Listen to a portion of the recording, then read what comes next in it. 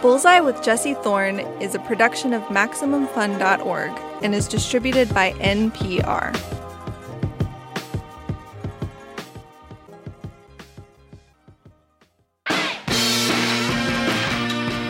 It's Bullseye. I'm Jesse Thorne. My next guest is one of the greatest cinematographers in the world, Roger Deakins. He got his start as a director of photography in 1977 on the pulpy British drama Cruel Passion. Since then, he's collaborated with John Sayles, David Mamet, Martin Scorsese, Ron Howard, Sam Mendes, Denis Villeneuve, and perhaps most famously, Joel and Ethan Coen. Roger Deakins helped shoot more than half of the Coen brothers' films, including Fargo and Oh Brother, Where Art Thou, and No Country for Old Men. Deakins won the Academy Award for Best Cinematography in 2018 for Blade Runner 2049. He won again for the war drama 1917. He's nominated for what could be his third Oscar this year for his part in Sam Mendes' Empire of Light. So let's just agree on this. This man is accomplished in his field, one of the greatest ever. And if he wanted to try his hand at something else, he'd probably be great at that too. And it turns out he has. A couple of years back, Roger Deakins published his first ever book of photography. Byways is a collection of photos Deakins has taken between 1971 and now. Unlike his meticulously planned on-screen work, these are casual street photographs. And you can tell his gift with the camera isn't limited to motion pictures. Deakins isn't just a great picture maker. He is also an incredible talker. It was so great to get to talk to him. Here's my conversation with Roger Deakins. Roger Deakins, welcome to Bullseye. It's so nice to have you on the show. I really enjoyed looking at your book. Thanks. Good to be here. In the introduction to your book, you ask yourself the question of why you are making this book and suggest maybe vanity, but could we say maybe some pride rather than vanity? I know that they're both deadly sins or whatever, but... Well, yeah, I don't know, but you could also say it was something to do. No, I mean, I've taken pictures on and off all my life, and... it was during COVID lockdown. My wife, James, said, well, now's the time we could look for a publisher, see what we can do. Did you have a lot of pictures around or relatively few? No, I'm very selective as I go through it. I quite often, I don't have very many negatives. And nowadays, digitally, I wipe anything I don't like, so I don't keep very many at all. And I don't take very many pictures, even when, I go out for a day with the intent of taking pictures. And most days I'll come back without a single frame. There's nothing that I've really wanted to take a picture of. So, I think of you traveling all around the world doing cinematography. I'm like, how could you possibly do an additional thing on a day when you are being the cinematographer of a movie? Like, yeah. I can't even imagine making it to eating lunch. You know what I mean? Yeah. No, it is. It's also a totally different mindset. Even when I was shooting documentaries, when I was starting out in film, I sometimes would carry a stills camera, but I could never use it because I was concentrating on what I was going to shoot for the film. And I think it is a different mindset. When I'm wandering around with a stills camera, I'm looking for those sort of odd little quirky things that catch my eye. And that's different than telling a narrative story, We have a former colleague who is a photography podcaster, and he teaches street photography classes and takes beautiful, beautiful pictures. And one time I was like, Ibarra next, come by the office and we'll all just take 3 hours off, take us out front on the street and show us some stuff. And I guess I just hadn't thought about it, but he would walk around until he saw just a pattern that he liked. And then he would say, and then I'll just stand here for an hour or so. Yeah. And that is in itself a very different process from cinematography, where everything is always in motion and you're capturing time over, long periods, and you're telling people what to do, or the director is telling people what to do. Like Ibarionex would just set up in one spot where he saw something that might happen that he might like and wait for the tiniest moment ever. And a lot of the pictures in your book are that kind of picture, and it's such a different kind of thing. Yeah, I don't often do that. I know the still photographer that inspired me most was when I was at art college, was Roger Main. I don't know if you know his work. He's one of the first actually street photographers. He photographed northwest London in the 50s. And he said, he would stand on a street corner for hours until people didn't take any notice of him, and they would just go along with their daily lives. I can't do that, and I feel very self-conscious. So I kind of use the excuse of taking photographs as time to explore places. So like when I go somewhere new, like we were in Norway, in Oslo, a few months ago for a documentary film festival. And when we weren't doing any part of the event, I would just wander around the city, but I wouldn't stop anywhere. I'd just wander around until something caught my eye. And it was just a way of exploring the city, but also I thought I did get a couple of photographs I really like. It's that kind of thing. One of your first jobs was as a still photographer. And a lot of these pictures come from that job. Tell me how you ended up taking all of these pictures of the seaside in the 70s, I guess, early 70s? No, well, actually, no. The first job I had, I was at art college, and I kind of discovered that maybe I discovered still photography, but then I thought about documentary filmmaking, and I applied to National Film School, and it had just opened. It was the first year the National Film School opened in England, and I didn't get accepted, but I went to talk to the principal and asked why I didn't get accepted. And they said, well, if you come back next year, you'll probably get a place. And I was lucky enough in the interim year to be offered this job at this art centre in North Devon. I'm from Devon. I'm sort of from the countryside, really.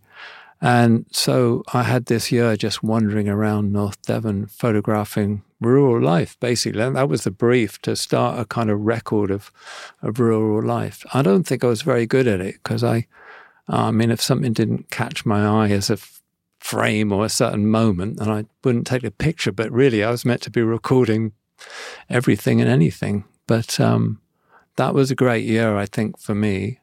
And yes, in the book, some of the photographs are from there. But then the seaside pictures, some of them I took just a couple of years ago. Let me ask you about those oldest ones, the ones of the countryside. There's a really intense picture of what looks like a farmer burying some dead calves or dead lambs. Lambs, yeah. In general, they truly look like photographs from another world. Like they could be pictures of something happening in All Creatures Great and Small in 1937, or they could have been photographs of something happening in 1895 or something. Yeah. But we're sitting in Los Angeles. Yeah. Well, what I'm wondering is, when you took these pictures, 50 years ago, and, being from that part of England, to what extent did you see the people that you were photographing as being apart from you? And to what extent did you see them being native to you? You know what I mean? Oh, very much part of me. And my grandfather had a small sort of building contractors company that my dad took over, but he also had kind of a bit of a small farm. So yeah, I seem very connected to that whole area. So, but I could take you to places now in North Devon, particularly on Dartmoor, and you would see more or less the same thing.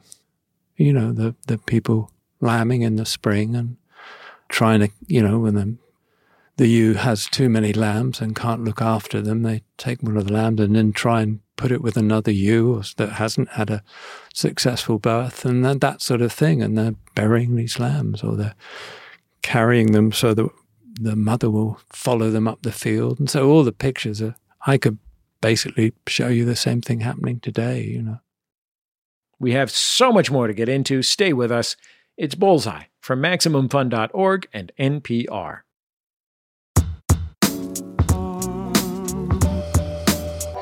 Welcome back to Bullseye. I'm Jesse Thorne. If you're just joining us, my guest is Roger Deakins. He's an Academy Award-winning cinematographer who's worked with the Coen brothers, Martin Scorsese, Sam Mendes, and many, many more. He's also a still photographer. He recently released a collection of his photographs. It's called Byways. Let's get into the rest of our conversation. A lot of your early cinematography work was in documentaries. Did you get those jobs out of the photography, or you're shaking your head now? No, I didn't. No, it was nothing to do with that, really. The photography got me in the National Film School. There's no question about that. That, and actually I wrote a couple of scripts, but I don't know what they were like, but I'm sure the photography got me in. Actually, somebody said they liked the script, but I should go back to it. But at the film school, I went back to North Devon. Some of the people that are in the photographs, I went and saw them, and I made a film about a stag hunt, which is now doesn't happen, but it was a stag hunt in North Devon, and the people involved in it and how much it was part of rural life. So I made that film at film school, and then from that film, a lot of other students asked me to shoot their fiction films. So I shot a lot of films while I was at film school, maybe 15 different kind of movies. And that's what got me work later when I left. I did a couple of documentaries early on. I did one with some photographs from it. I was actually in the book about the Around the World yacht race. I helped crew on a yacht for 9 months in this race around the world, but and making a film at the same time. And that, I think, it was interesting because actually, you might know Chris Menges, but he was offered the film, but he didn't want to do it for this TV company, and he was starting to do drama. So I had met him, and I think he recommended me to the TV producer who was producing this. I watched some of that movie. It's on, I'm sure you can get it by paying for it. I happen to have watched it on a popular video watching website. Oh, really? Yeah. And it is really intense because I think, well, first of all, I mean, as with the still photographs of that time in your life that are in this book, and there are a few, you know, there's just the ocean is very intense and threatening. But certainly felt that way when I was on that boat, yeah. But besides that, it's like the juxtaposition of this like infinite water of the ocean and just the closeness of being on a boat with other people and the emotional intensity of being on a boat with other people. That was really the brief. That's what we were trying to get. I say I was there with a sound recordist, Noel Smart, who was a better sailor than I was. I'd never sailed on a yacht, really, apart from a small dinghy in Torquay one time. So suddenly being sailing around the world on this 55-foot ketch was kind of a new experience. But what we were trying to get was the feeling of this, how do people cope? How do they relate in a confined space under sort of extreme conditions? But of course, we were part of the subject as well as being trying to make the film. And we were doing our watches, we were doing our bit, we were crewing the yacht like anybody else. So it was kind of a hard film to make. It was hard to get up when you weren't on watch, when you were sleeping in your bunk. It was hard to get up and get the camera and go out on deck and start shooting. You know, that was a tough one. But that was the idea, to get some sense of what it's like to be there and the characters and how they related to each other on that boat. When you're shooting film, especially, particularly when you don't have a lot of control, like in a documentary, how do you know that you're doing a good job? Like, how do you know that you're getting what you want? How do you know? I mean, it's just sort of instinctive, I guess, experience and instinct. I mean, maybe I never did. I don't know. It's a personal taste, isn't it? I mean, where you put the camera, I'd put it somewhere over here and you put it somewhere over there. I mean, it's just it's personal choice, really. How do you know you're getting something good?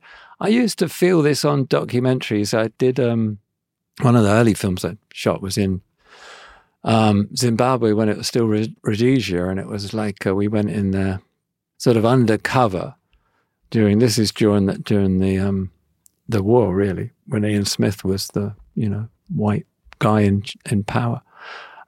We went in as though we were shooting a tourist film, which was quite ridiculous at that point in the war, and we got thrown out as it happened. But I remember shooting stuff with. I didn't speak Swahili, but I remember shooting stuff, and you just get an instinct for when something's interesting and when it's actually better to be on somebody's reaction rather than the person talking. The sense you get a feeling of what's happening in the environment around you and how those people are really feeling. And you just get a sense through looking at them visually. And sometimes I remember just shooting some people talking and just think, God, that was really good. But I have no idea what they said. And then you have it translated and you think, yeah, that was funny. That's strange how that worked, So much of the work of a cinematographer in a scripted feature film is about like preparation and establishing control over what's going to happen. Like the director wants this, you have these sub ideas that you're executing. You want this many lumens or candle powers from this light, and on down you're like show up early to plan it out, or you make a diagram or something.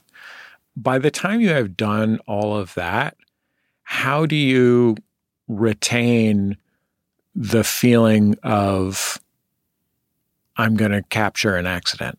Yeah, well, that's a trick, really, isn't it? You've got to be open to throwing it all away. Yeah, no, that is the trick. But I love the idea of studying a scene or studying the overall concept of the film and having a very, because when you do storyboards, you think about a scene and talk about it over and over again, do you really analyze what you need to make that scene have its most effect on an audience? But well, you've got the essence of it, and then you can throw that away if you see something that's going to give you that, but in a different way, if you get what I mean. I think that it is a trap when you do storyboards and you stick religiously to the storyboards. I did do one film with the director. He said, I don't want to change anything from the storyboard. So all the actors had to stand in exactly the place they were drawn in a drawing. Weeks beforehand, we'd done all these storyboards. I thought they were quite good, but I wouldn't have stuck to that because some of the actors would come and say, yeah, but I mean, if I was over here and you go, yeah, that's great. And maybe I'd be setting up a shot and the director wasn't there, and the director would come and say, no, it's got to be, that's not the storyboard. This is what we're going to do. And I find that really constricting. I was listening to your podcast with Robert Eggers, the director, and his cinematographer, and their movies are so aesthetically intense, visually intense. Mm. And your wife, James, I think, sort of suggested to them they must storyboard a lot. And Robert Eggers immediately, seems like a very pleasant man. He was when he was in here, but he recoiled to clarify that actually his great inspiration is Werner Herzog, who says if you storyboard a film, the best you can produce is kitsch or something like that. But then he admitted that at a certain point of complexity and the number of animals in a movie, he does actually storyboard everything. Yeah. But I thought of your job, which there's so many points on that spectrum that you're coming in. There are movies where you're involved in the storyboarding. There are movies that are storyboarded out where your job is to execute that storyboard. There are movies where there is relatively little storyboarding. There's a shot list and you're there and you and the director are figuring out what the shot is when you get there. Yeah, I've just clarified. I've never shot a film where I've been given storyboards and told that's what we're going to shoot. I wouldn't have taken the job. Joel and Ethan sometimes would storyboard a film and I wouldn't be there in the early process, but That's then we'd all Joel sit and down. Ethan Cohen. Cohen, yeah. But then we'd sit down and go through it. And on Barton Fink, where the first time I worked with them, we sat together in a hotel room for 5 weeks, I think, while we were scouting for locations, but we would sit there and go through the storyboards and do it together. So, I've always been involved in that process. I mean, I spent months with Denis Villeneuve before we did Blade Runner. I mean, literally spent months with him talking through the script and ideas and doing storyboards. But then the other side of it is also I love, because when I first worked with Sam Mendes on a film called Jarhead, which I think is one of my favorite films I've ever worked on, I had heard from Conrad Hall, who had worked with Sam a couple of times previously, that Sam liked to storyboard everything and really do a lot of prep. And so I'm meeting with Sam. We're out in the desert looking at locations, and he said, I don't want to storyboard that. We'll choose a location, but I think we should shoot it all handheld and just shoot rehearsals and just figure it out as we go along with the actors. And I went, okay, that's great. That's fine. So I'm shooting it handheld like I was doing a documentary, and I loved it. I want to ask you about some of these filmmakers that you've worked with. And I'm glad you brought up the Coen brothers, because you shot a lot of Coen brothers movies. Coen brothers movies, the visual aesthetics are very distinctive, very mannered often. And I don't mean that negatively, but they really aren't afraid to go for it in terms of the camera, right? Not just that the picture on the screen is beautiful, but they'll have bold choices. Yeah. To the point where before they made so many good movies that nobody could ever complain, the complaint about them, right, was that they were self-parodic, or they were parodying good movies by being too cute or something, with which I disagree. Yeah. But what's it like to work on a movie with guys who are that kind of inventive visually? Well, I've been very lucky to work with them for so long. I mean, I had a really great time. I mean, the first one I was talking about earlier, Barton Fink, I mean, such a style. I mean, the camera in that film is a character. It's like a character itself observing this world. But you say they have a particular style. I mean, I guess they do. But then if you look at Fargo, when we started talking about Fargo and the look of Fargo, they said, well, it wants to be observational. We're telling a true story. The header at the front says this is a true story. I mean, obviously it's not. But they wanted to shoot it on a 40mm. They want it to be more observational. They didn't want to do tracking shots. And, they mentioned doing it more like a Ken Loach movie. Let me be the first to say Fargo's a great movie. But it has a very flat quality that matches the milieu of the northern Midwest. And it has a lot of natural beauty, but all of that natural beauty is presented very flatly. It's like blood in the snow. You can almost imagine spreading out on the screen at 90 degrees from the ground. Do you know what I mean? And that is a really significant choice in the context of that film that is, about these crazy things happening and crazy ways of talking and things that are, funny happening in a plain world. You know what I mean? A real, simple, slow world. Yes, exactly. And then you contrast that with Lebowski or Hudsucker Proxy, which I think is a great movie, but, people don't. But I think it's a hoot and half. Yeah, I think it's great. I mean, as you were saying, I mean, they're filmmakers that really go for it, and even their films that are deemed failures are far more interesting than 80% of what's out there. But you contrast a Fargo with one of their more stylized movies. So it's not, they don't have a particular one kind of way of shooting, and that's what's so interesting, the style of the cinematography and the feel of the film fits the story. I remember scouting on Fargo, for instance, with them once, and we would go to I go trying to find a hotel corridor and a reception desk. And we were standing in this corridor, and production designer was saying, well, how about the location manager saying, well, how about this? And Joel and Ethan would walk across the corridor. It's far too interesting. And you look in the corridor and it was like a sofa, a chair, and a picture on the wall. And they would say, well, maybe if we got rid of the picture and the sofa and just left the chair, maybe it would work. And you know, they were trying to just strip it all down to its barest elements. And I always remember that. That was, I thought, quite brilliant, and how it expressed what they were trying to achieve with Fargo.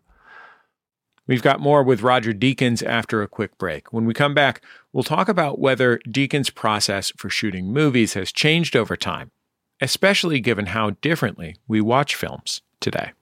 It's Bullseye from MaximumFun.org and NPR. Hello, dreamers. This is Evelyn Denton, CEO of the only world-class, fully immersive theme resort, Steeplechase. You know, I've been seeing more and more reports on the blogs that our beloved park simply isn't safe anymore. Murdered them? I'm gonna wreck it. They say they got mugged by brigands in the fantasy kingdom of Ephemera, or hijacked by space pirates in Infinitum. I mean, I could have a knife. My papa said that I needed to do a crime. Friends, I'm here to reassure you that it's all part of the show. These criminals were really just overzealous staff trying to make things a little more magical for our guests. We're just as safe as we've always been. This isn't a county fair, dreamers. This is Steeplechase. The Adventure Zone, every Thursday at MaximumFun.org. It's Bullseye. I'm Jesse Thorne. I'm talking with Roger Deakins, the Academy Award-winning cinematographer. I want to ask you about this James Bond movie on which you were DP with Sam Mendes. How do you shoot differently for something that is going to be moving a lot?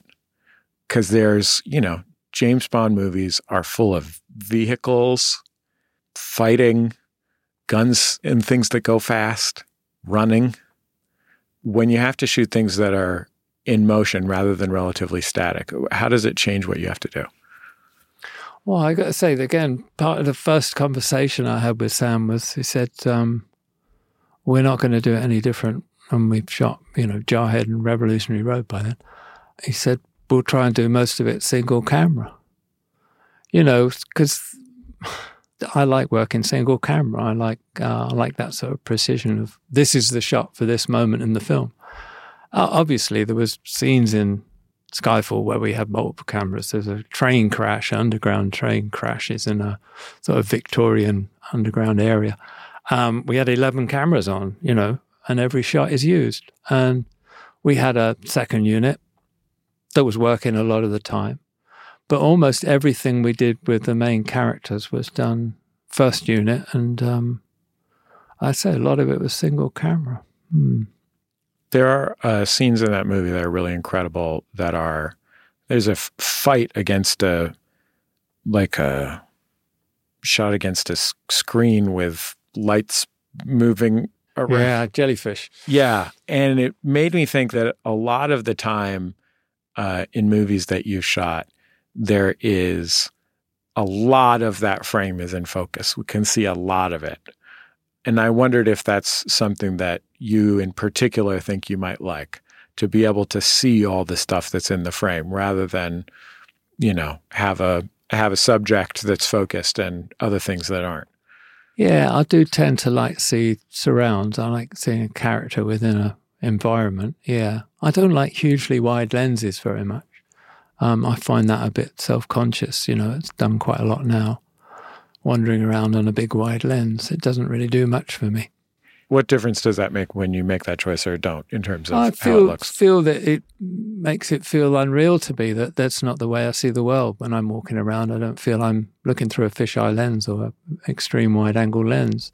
So maybe I'm a bit conventional like that. I like to put the audience in what I feel is a kind of real space, One of the things that's really cool to me about cinematography is it is a visual art, like absolutely a visual art, like painting or whatever.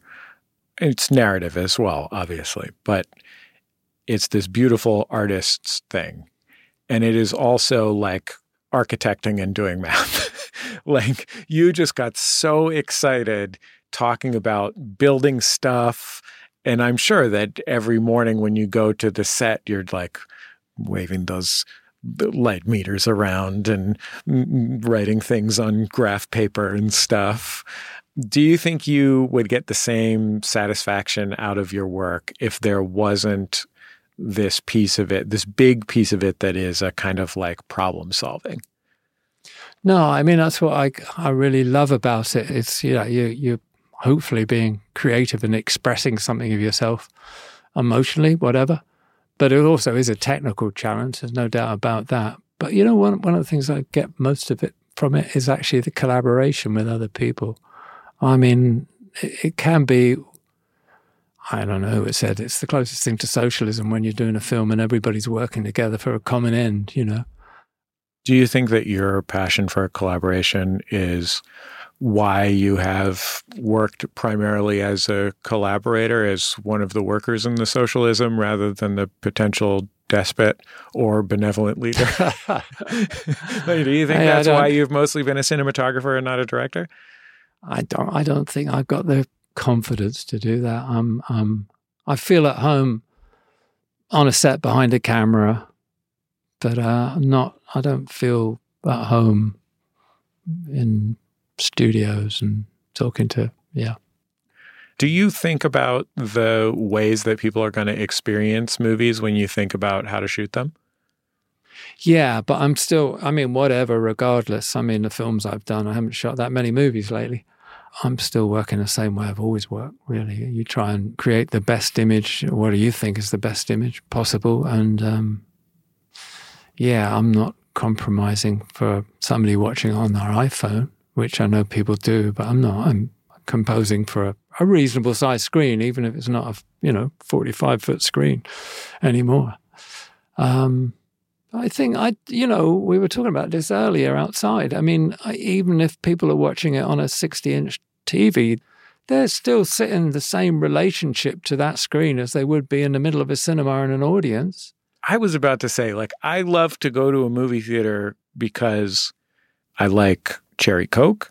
And it's hard to find fountain cherry Coke otherwise, but I like going to the movie theater because I have ADHD and it makes it easier for me to be immersed in the film and not do something else. And I love the experience of seeing a film, so that helps. But, as much as there is talk about the death of the movie theater and people watching movies at home, the flip side of that is the experience of watching a movie at home is pretty great now, which it was not like when I was watching all the, movies that I learned about movies from. It was watching them on I had a color television, but one that's not even the size of a manhole cover or something, I had an 18-inch TV and a VCR. Yeah. I do love being, in the dark with a group of people and all that on a big screen. Yeah, there's nothing quite the same. But on the other hand, the other day I just fancied watching Stalker, Tarkovsky's Stalker.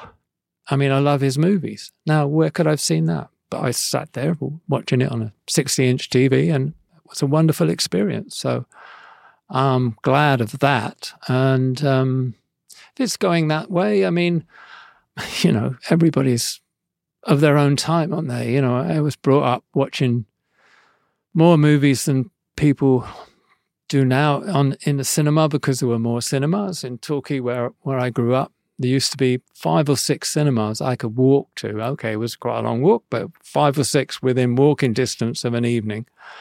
Now there's kind of one, and that was happening way pre-COVID. It's not COVID that's done it. It's just the people's ways of being entertained and taking in information and stimulation has changed. And, it's just to say we're creatures of our time. I loved going to the movies and watching all those in England, watching all those European films, and I'd watch them in a little film society in Torquay, and it would be on 16mm because that's all the copies they'd get. And it would be on a portable screen they just put up in this, it was a gas showroom, for God's sake, at night. And it was right on the street, but it was dark, so it didn't matter. And they put it up and you'd watch all these wonderful movies like Alphaville and Peter Watkins' War Game and last year in Marienbad, all these kind of weird movies that I never, they just blew me away. And so that's my memory of movie experience. And it's different for people now. Of course it is. You don't feel like, man, I dedicated my 50 years of doing this and all my expertise and gifts and art into this beautiful film that I'm really proud of, and somebody's going to watch it with motion smoothing turned on? If they watch it, that's good enough, really. You live your life and enjoy the moments. And I go back again to the idea of collaboration and feeling that you achieve something together with other people. And that's the best of it, really. Yeah, I mean, what people think of the movies, they're not my movies. I shot them, yeah. But yeah, that's fine. There's a picture in your book that is also, I noticed, the cover art of your podcast. It's this picture of a dog. Oh, yeah. Can you tell me about this picture of a dog? Well, somebody came up to us a few weeks ago, we were in Poland because we had a photo exhibition in Poland. And somebody said, something to the effect, how many dogs suffered to get that shot? As though somebody was up on the promenade throwing dogs off so we could get this shot of this dog. And the dog in this picture is, you are seeing it from the sort of perspective of someone on a beach, and looking up at the berm or whatever it is. It's a wall. And there's a dog jumping. So our field of vision is this wall on the left, the sand and beach on the right, the sky up to the upper right, and then just a dog profiled in the middle, in the air, looking at the camera. Yeah, well, the trick was he's looking at the camera.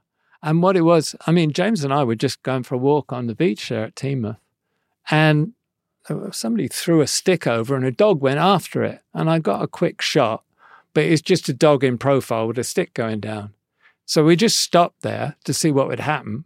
And sure enough, another stick came, the same stick. The dog took the stick back up.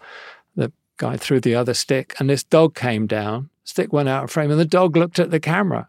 And I just thought, wow, I hope that comes out. So it's just, it's those little serendipity moments where you just get something, you think, I really like that. But if the dog hadn't looked at the camera, I don't think it would have been anything. I sure liked seeing the twinkle in your eyes in the corner of your mouth as you thought about that little serendipity of the dog looking at the camera. Yeah, it's those moments, There's another shot in the book where I was painting seafront, and they changed it around and they put this kiddie's playground in, and they had a carved wooden lion or some beast like that, animal like that, and it was the lion was there. It was a kind of cold sort of autumn day, but a lion was sitting there, and then there was this white gull looking up at it, and I only managed to get a shot before the white gull flew off. But to me it was so funny and so interesting that they put in this new playground. The gull was wondering, what is this thing? And there's two creatures, one animated and the other not, looking at each other. I just thought I love that photograph. Well, Roger Deakins, I sure am grateful to you for your amazing work and the great book. I really enjoyed it. Thank you. Thank you so much. That's great. Roger Deakins. His beautiful collection of photography is called Byways. You can buy it on his website or order it from your local bookstore. And we didn't get much into it today, but Roger is also a podcaster, muscling in on my turf. Roger and his wife, James, co-host the podcast Team Deakins. It is a really fascinating show. They get very inside baseball with incredibly gifted people from the world of film. Famous ones, too. It is really exciting to hear gifted artists speak their own language about their art. It's a really cool show. I listened to a bunch of them as I was preparing for this. Go check it out wherever you get podcasts. That's the end of another episode of Bullseye. Bullseye is created from the homes of me and the staff of Maximum Fun in and around greater Los Angeles, California. Look, here in Lincoln Heights, I gotta jump in the van. It's almost time for the farmer's market. Our show is produced by Speaking Into Microphones. Our senior producer is Kevin Ferguson. Our producers, Jesus Ambrosio and Richard Roby. Our production fellows at Maximum Fun are Tabitha Myers and Brianna Paz. We get booking help from Merritt Davis. Our interstitial music is composed and provided to us by DJ W, also known as Dan Wally. Our theme song is by the Go Team. It's called Huddle Formation. Our thanks to them and to Memphis Industries, their label, for sharing it with us. Bullseye is on YouTube, Twitter, and Facebook. Follow us in any of those places. We will share with you all of our interviews. And I think that's about it. Just remember, all great radio hosts have a signature sign-off. Bullseye with Jesse Thorne is a production of MaximumFun.org and is distributed by NPR.